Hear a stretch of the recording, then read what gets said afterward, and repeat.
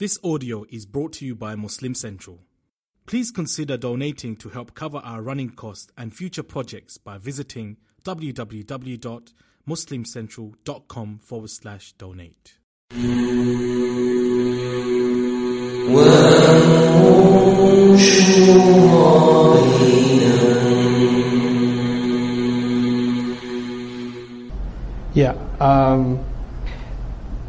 Uncle, my opinion on the matter is, first of all, I respect all organizations and movements and efforts, and including Tablighi Jamaat. I have tremendous respect for them.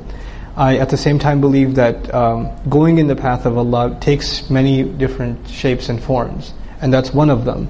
And the point of today's entire endeavor was to encourage Muslim youth to be involved in at least something. And that was the beginning. I don't know what time you joined the session, but the early conversation was at least that the deen requires for us to be involved in something more than just, ourselves, to be concerned with others. So inshallah ta'ala, in however way that manifests, I would highly encourage youth to get involved. I got a whole bunch of text messages, so I'm going to start reading them. How do I balance keeping my followers, students, disciplined and applying all the nice leadership advice you gave? Does your advice apply in the teacher-student role as well as just in the leader-follower role? In some of my advice is, or some of the advice I shared with you guys from the thing is universal, and it can apply to the teacher-student relationship, but some of it doesn't. That's kind of probably a long session on what does and what doesn't apply. But especially the leadership advice for you as a teacher does apply. Meaning the ability to be patient with students and working with them and finding the balance between courtesy and authority, because a leader at the end isn't authority. He or she has to exercise authority, but to do so in a way that doesn't feel authoritative. Actually, even the word amir is very wise in the Arabic language. There are two words actually. Someone who has authority over you can be amir. There's three words: amir, ammar, and amir. Amir is someone who's commanding you. Ammar is someone who keeps telling you what to do.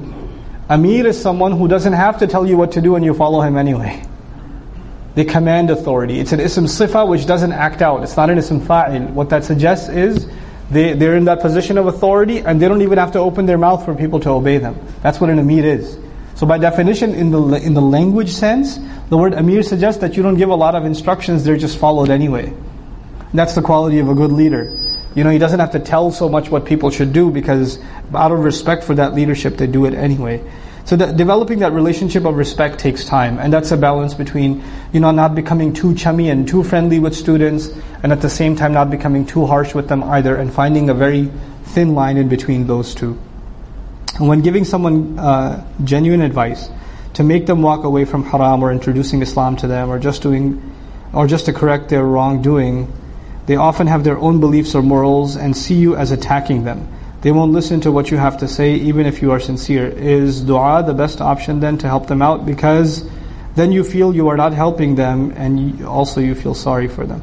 Look, telling somebody about what wrong they're doing, you have to be, especially in family, you have to be direct. You can't beat around the bush, but you have to be subtle at the same time. You have to find tact. And at the end of the day, truth hurts. And people are going to be offended. There's no way around that one. The Prophet ﷺ, there's not going to be a nicer human being on the face of this earth, and his family was extremely offended by Islam. So, sorry, that just comes with telling the truth. People's feelings are hurt, and they say things, and they're offended by what you have to say. But you have to maintain a respectful posture, and you shouldn't, say those kinds of things advice over and over again. You should find a good time to say it. It works out, it doesn't work out, just let it go. You don't know, when you say something to somebody, maybe they don't respond to you right away, or they respond negatively right away, but the words stick in their mind. And it takes them a year, 6 months, whatever, and then those same words that you said to them clicked. It works, everybody works on their own clock, So you just do whatever best you can, and don't worry about changing people, because that comes from Allah Azza wa Jal. Wow, that's a lot of text messages, guys. Stop it. What advice would you give MSA leaders who are facing bad najwa in their shura, or facing different opinions? How would you deal with a shura person who does nothing you ask him to do? How do you establish a leadership volunteer relationship with a friend who may not take you seriously? That's a lot of questions in one line. Well, how can we balance mixed gender MSA without compromising our modesty and not be shameless? Can I serve my parents and spend my life in solitary affairs with just immediate... Okay, I'm going to stop there. Okay. Alright, so what advice would you give MSA leaders who are facing bad shura? Listen to this series. Hopefully that'll help a little. Other than that, you can't really do much but be patient, because when these kinds of problems exist, you just kind of have to work through them. And if you try to give advice that this is Najwa, I heard a lecture that this is Najwa, and people of Najwa, Surah Mujadala, burn in hell. If you do that, then probably your MSA president days are limited.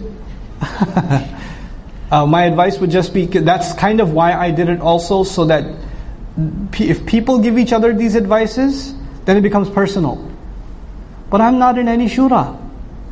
I'm on the outside. So hopefully it's impersonal. And if not, if this one guy says to the other, hey, you need to listen to this, that's also a personal attack. It needs to be like, everybody listen to this, okay? We're all going to listen to this. So you have to depersonalize it. Because, criticisms in organizational situations can become personal very, very quickly, and things get ugly. Now, how do you establish a volunteer relationship with a friend? You do not. That just doesn't work. The Prophet ﷺ was best friends with Abu Bakr as-Siddiq radiallahu anhu, and all of a sudden it became a leader-follower relationship. You know how that happened? Because he's the Rasul of Allah sallallahu alayhi wasallam. Other than that, it's very difficult for a friend to be taken as an authority figure. It just doesn't work. It doesn't work. So you want to work with them, fine. You want to work side by side with them, fine. And if they're your friend, just give them very little or nothing. Don't give them work, because it'll ruin either the organization or your friendship. But nothing good will come from it, because it's just those things don't mix very well. Just like you can't be the younger brother and you're the MSA president and your older brother is like the secretary. It doesn't work. You get slapped around at home by him, and then you're going to tell him to, order the food or something. It's not going to happen. Okay? The mixed gender MSA thing, I'm going to do a whole thing on this one. I'm going to do a whole program called Shame. Just on this. Just on, first of all, how does Quran talk about shame? And where is it compromised for Muslim youth that are religious and that are not religious? There's two kinds of Muslim youth, right? So I want to try to address both of them. And inshallah ta'ala, maybe offer some Quranic advice about these kinds of situations. More often than not, these are moral stances than fatwas. If you understand the moral guidelines and you can stick to them, you'll be fine. And if you don't understand them, you'll have problems. And here's just one moral guideline that I'm going to be sharing in the future. I'll just give it to you now. If you're standing there talking to some guy, sister, if you're talking to some dude on campus, and somebody from a distance can get the wrong idea, like if your father was watching from 100 feet away and he would be like, what's going on over there? Or your brother would get the wrong idea, or your husband would get the wrong idea, then you probably should not be in that situation. Okay, if it can be misinterpreted, then you shouldn't be in that situation. So that's kind of a litmus test sort of thing. As far as conversations are concerned, if you're completely comfortable having a conversation with a non-mahram in the same exact way if your father was standing there, and your tone wouldn't be any different, your body language wouldn't be any different, the words you use would be no different, then go ahead. But if you think that if your dad was standing there, or your husband was standing there, or your brother was standing there, or your grandpa was standing there, or let's just say if I was standing there, okay, grandpa, me, so and your tone, the way you carry yourself, your inflections would be impacted even a little bit, then probably you should not be in that conversation. These are good, easy litmus tests. They're not a fatwa, they're just litmus tests. Because if you think I'm not doing anything wrong, then why are you changing your behavior if your dad's there? If it's not wrong, why are you so ashamed of it? Why are you so shocked by it? You see? So your inner conscience is telling you there's something up. But I won't go further in that one. That's a big one, though. I do respect that. That's a big problem. Can I just serve my parents and spend a life in solitary affairs with just immediate family, not to mention maintain their relations and roles in dunya? Sure, why not?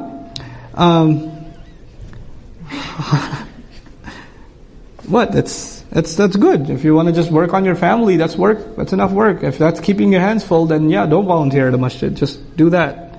Can I learn Quran easy? Yes. How can I learn Quran easy? I gave a talk about this yesterday at Plano, and hopefully it'll be up on YouTube. It's called The Importance of Learning Quran, but I actually talked about how to study Quran. That's what I spent my time doing, and I tried to give a roadmap for how Muslims can study the Quran effectively. Like milestones and roadmaps, and how we can all be educated in the Quran in a good way, inshallah ta'ala. So hopefully you can benefit from that.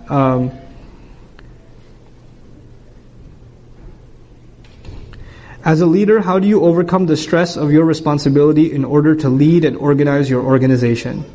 Video games. When I get overstressed, I play video games. Then I play with my children and I sleep. I wake up and I can deal with it again. We're all human beings. We need a release.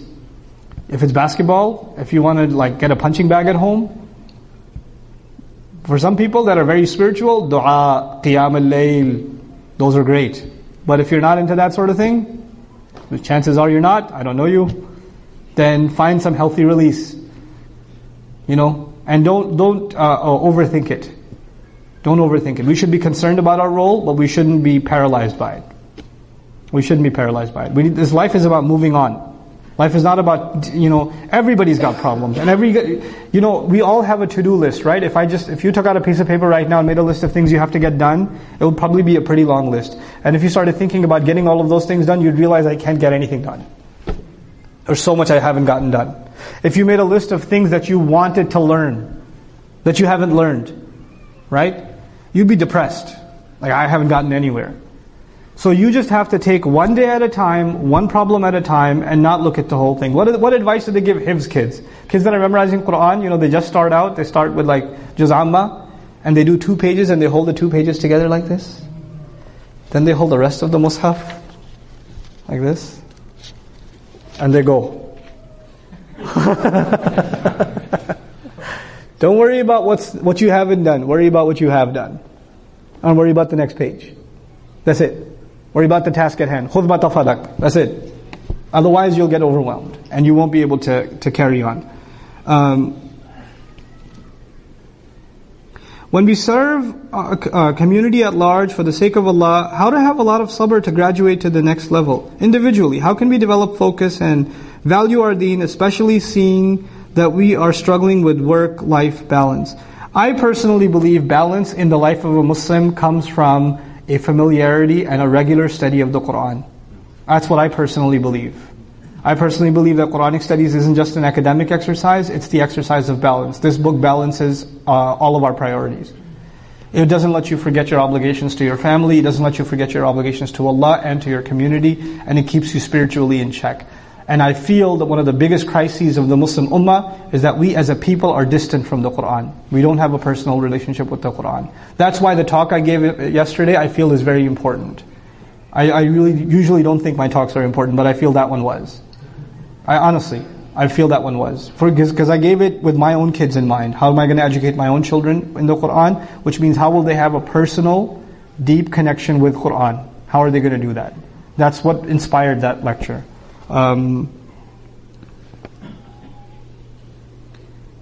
If you know you're right, but you will keep it quiet, and you spelled it quite, for keeping the family together, how important is it to say what is right, or you should keep your silence for the better of the family? There is no such thing as keeping the family together by not speaking the truth. There is no such thing. That's a myth. That's what somebody in the family told you, don't say anything if you want to keep the family together. And that's in your head. Actually, speaking the truth is not going to destroy your family. It's just going to be, unless it's a really traumatic secret that the family's holding, then see a counselor, then don't take my advice. But if it's just, your dad's into a haram business or something and you haven't said anything and you just, Dad, isn't that a little haram? Just slip it in there. Get yelled at, but say it. Say it, at least it's off your chest.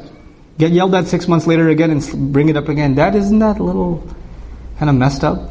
That we got a lotto machine at the gas station? Isn't that kind of a little problematic? I mean, I feel bad about it. We're eating halal chicken from haram money. So, it's slip it in, get yelled at, and slip it in again. Don't argue about it with your parents. You should speak the truth, and then take a beating, and then speak the truth, and take a beating again. That's the formula. Okay? But you don't not speak the truth. What is your opinion on sisters sharing their knowledge in the masjid vicinity, giving a session or talk, like today, where they are usually not invited to speak because only men are usually in the lead to organize and invite speakers who are also men? Now can we take lead in doing work for the sake of Allah and not be prevented from that? I don't know. You got something to do it. Nobody's stopping you. What's this thing over here? What's this? You didn't see this flyer? Look at the person who asked this question. Very important flyer for you. It's a sisters program. Alhamdulillah, my mother-in-law is speaking at that one. But yeah, I mean, sisters should do their own programs. I don't see anything wrong with that. I actually encourage it. And I feel we should have public sister role models for our girls, because there's enough Disney role models for them. Honestly. I was at a program where Irshad Banji was speaking. You know who Irshad Banji is? Alhamdulillah, you don't know who Irshad Banji is. Okay? She was speaking. And she claims to be Muslim, right? But she's not Muslim. Okay? I don't know what that is. But it's not Islam. Allah knows what's in her heart. But from her actions and her speech, that's not Islam. But after she spoke, a couple of little girls in hijab went up to get her autograph. You know why? Because she's apparently Muslim and she's a public figure. So she must be a role model. That was disturbing. We need to have role models for our girls. And they're developed. We need to have strong tarbiyah for our daughters at home, so that when they come out of home and they go to college and they go whatever they're going to do in their lives, they guard their haya. They know how to guard their haya, and they know how to be strong, confident women at the same time. Our deen does not want our women to be not in the workplace or whatever. That's ridiculous. Musa alayhi salam saw a couple of girls that were herding sheep. They were herding sheep. But they knew how to handle themselves. It's in Quran, guys. They knew how to handle themselves. They waited for the men to finish and they went. They didn't want to inappropriately mix in with the men and push and shove around them to feed their sheep. They waited for the men to finish. And when Musa alayhi salam went up to them and asked, "What's your problem? What's going on over here? Why are you wrestling with these sheep? Ma khatbukuma?" They weren't like, "Hee astaghfirullah." They didn't do that. They talked to him. "La nasqi hatta yusdira ar-ri'a wa abuna shaykhun kabir." They were tough. They talked back to Musa alayhi salam. Musa alayhi salam was a big guy. And they're both like, "Yeah, we can't feed our sheep until those men are done." And our dad's a big sheikh, by the way. They were tough. They were out in the workforce. Literally, women in the workforce. in Surah Al-Qasas. So our deen doesn't say anything about that. And one of the things that's really fascinating, I met Sheikh Akram Nadwi from Oxford. Okay, Sheikh Akram Nadwi has recently finished typing a 50-volume book on the female collectors of hadith. You know how we say muhaddith, hadith scholar? It's called al-muhaddithat. About 3,000 women in the history of Islam that were muhaddithat, including some of the teachers of Bukhari rahimahullah, Muslim rahimahullah, so on and so forth. He made an entire composite list of these 3,000 or so muhaddithat in Islamic history that are actually the mothers of hadith study. Just to show one point. And it's 50 volumes this man wrote. 50 volumes. First one's published in English. Get a copy. It's called the Muhaddithat. Okay? Support the book. But why did he do that? To show that Islamic scholarship is not something that was owned by men. Women were equally, if not even more involved in Islamic scholarship. And it's always been the case. That's our tradition. It was so easy for us to have amnesia of our own history. SubhanAllah. Anyhow, I'll keep moving. Hafiz, why are you texting me?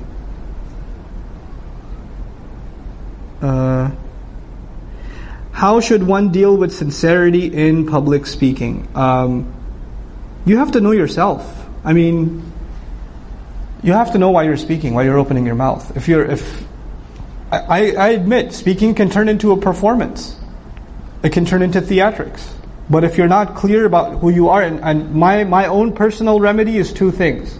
For myself, I don't know if this is going to work for you, but this, for me, I've decided these are my two fixes for my own attempt at sincerity. One, I have to have close friends that I know that have known me since before I was on YouTube, that are not impressed with me and never will be, that know me for who I really am. Those are your real friends. That aren't there because they aren't your friends because you're a public figure. They're your friends because you played basketball with them back in the day and they scold you. Those are your friends. And they keep you in check. They keep you a human. They don't sit next to me and say, Brother Nouman, I have a question. They don't do that. Yo, pass the chips. They keep you in check. Having elders that aren't impressed with you, around you, keeps you in check. That's, alhamdulillah, my parents. Just, they keep you in check. That's why our relationship with our parents is so important, because it keeps us from being arrogant. They test our patience more than anybody else. As you get older, you will be more irritated with what your father or your mother have to say, and you will have to be patient. That's what keeps you humbled. You don't need a sheikh, you need your parents. Go to your parents, sit with them. Let your mom yell at you. Let her tell you how silly your beard looks, or how your hijab is ugly or something. And sit there and be quiet and don't talk back. That's humble check. So after you give a speech, go hang out with your mom or your dad. I'm not saying my mom does that. She's really nice. But it's really good to have a sound relationship with your parents. And then of course the final fix for me personally is i'tikaf. You have to go and you have to find a place where nobody knows you. Don't give a talk when you're doing i'tikaf. Don't give a halaqah. Just go to be quiet. My i'tikaf this year was Hajj. No talks, no pictures, no assalamu alaikum, nothing. I'm just there to make Hajj. That's it. I'm not there to give a halaqah. I want to disappear. I want to blend in. That's all I want. And if that for da'is, especially my advice for da'is, you have to go to i'tikaf. If you can afford to, go to umrah. And don't go to umrah with a group and advertise it on Facebook. Go by yourself. Don't take pictures there and post them. Go by yourself and come back, and it's your little secret between you and Allah, and that's it. That's what you do. Okay? Last one.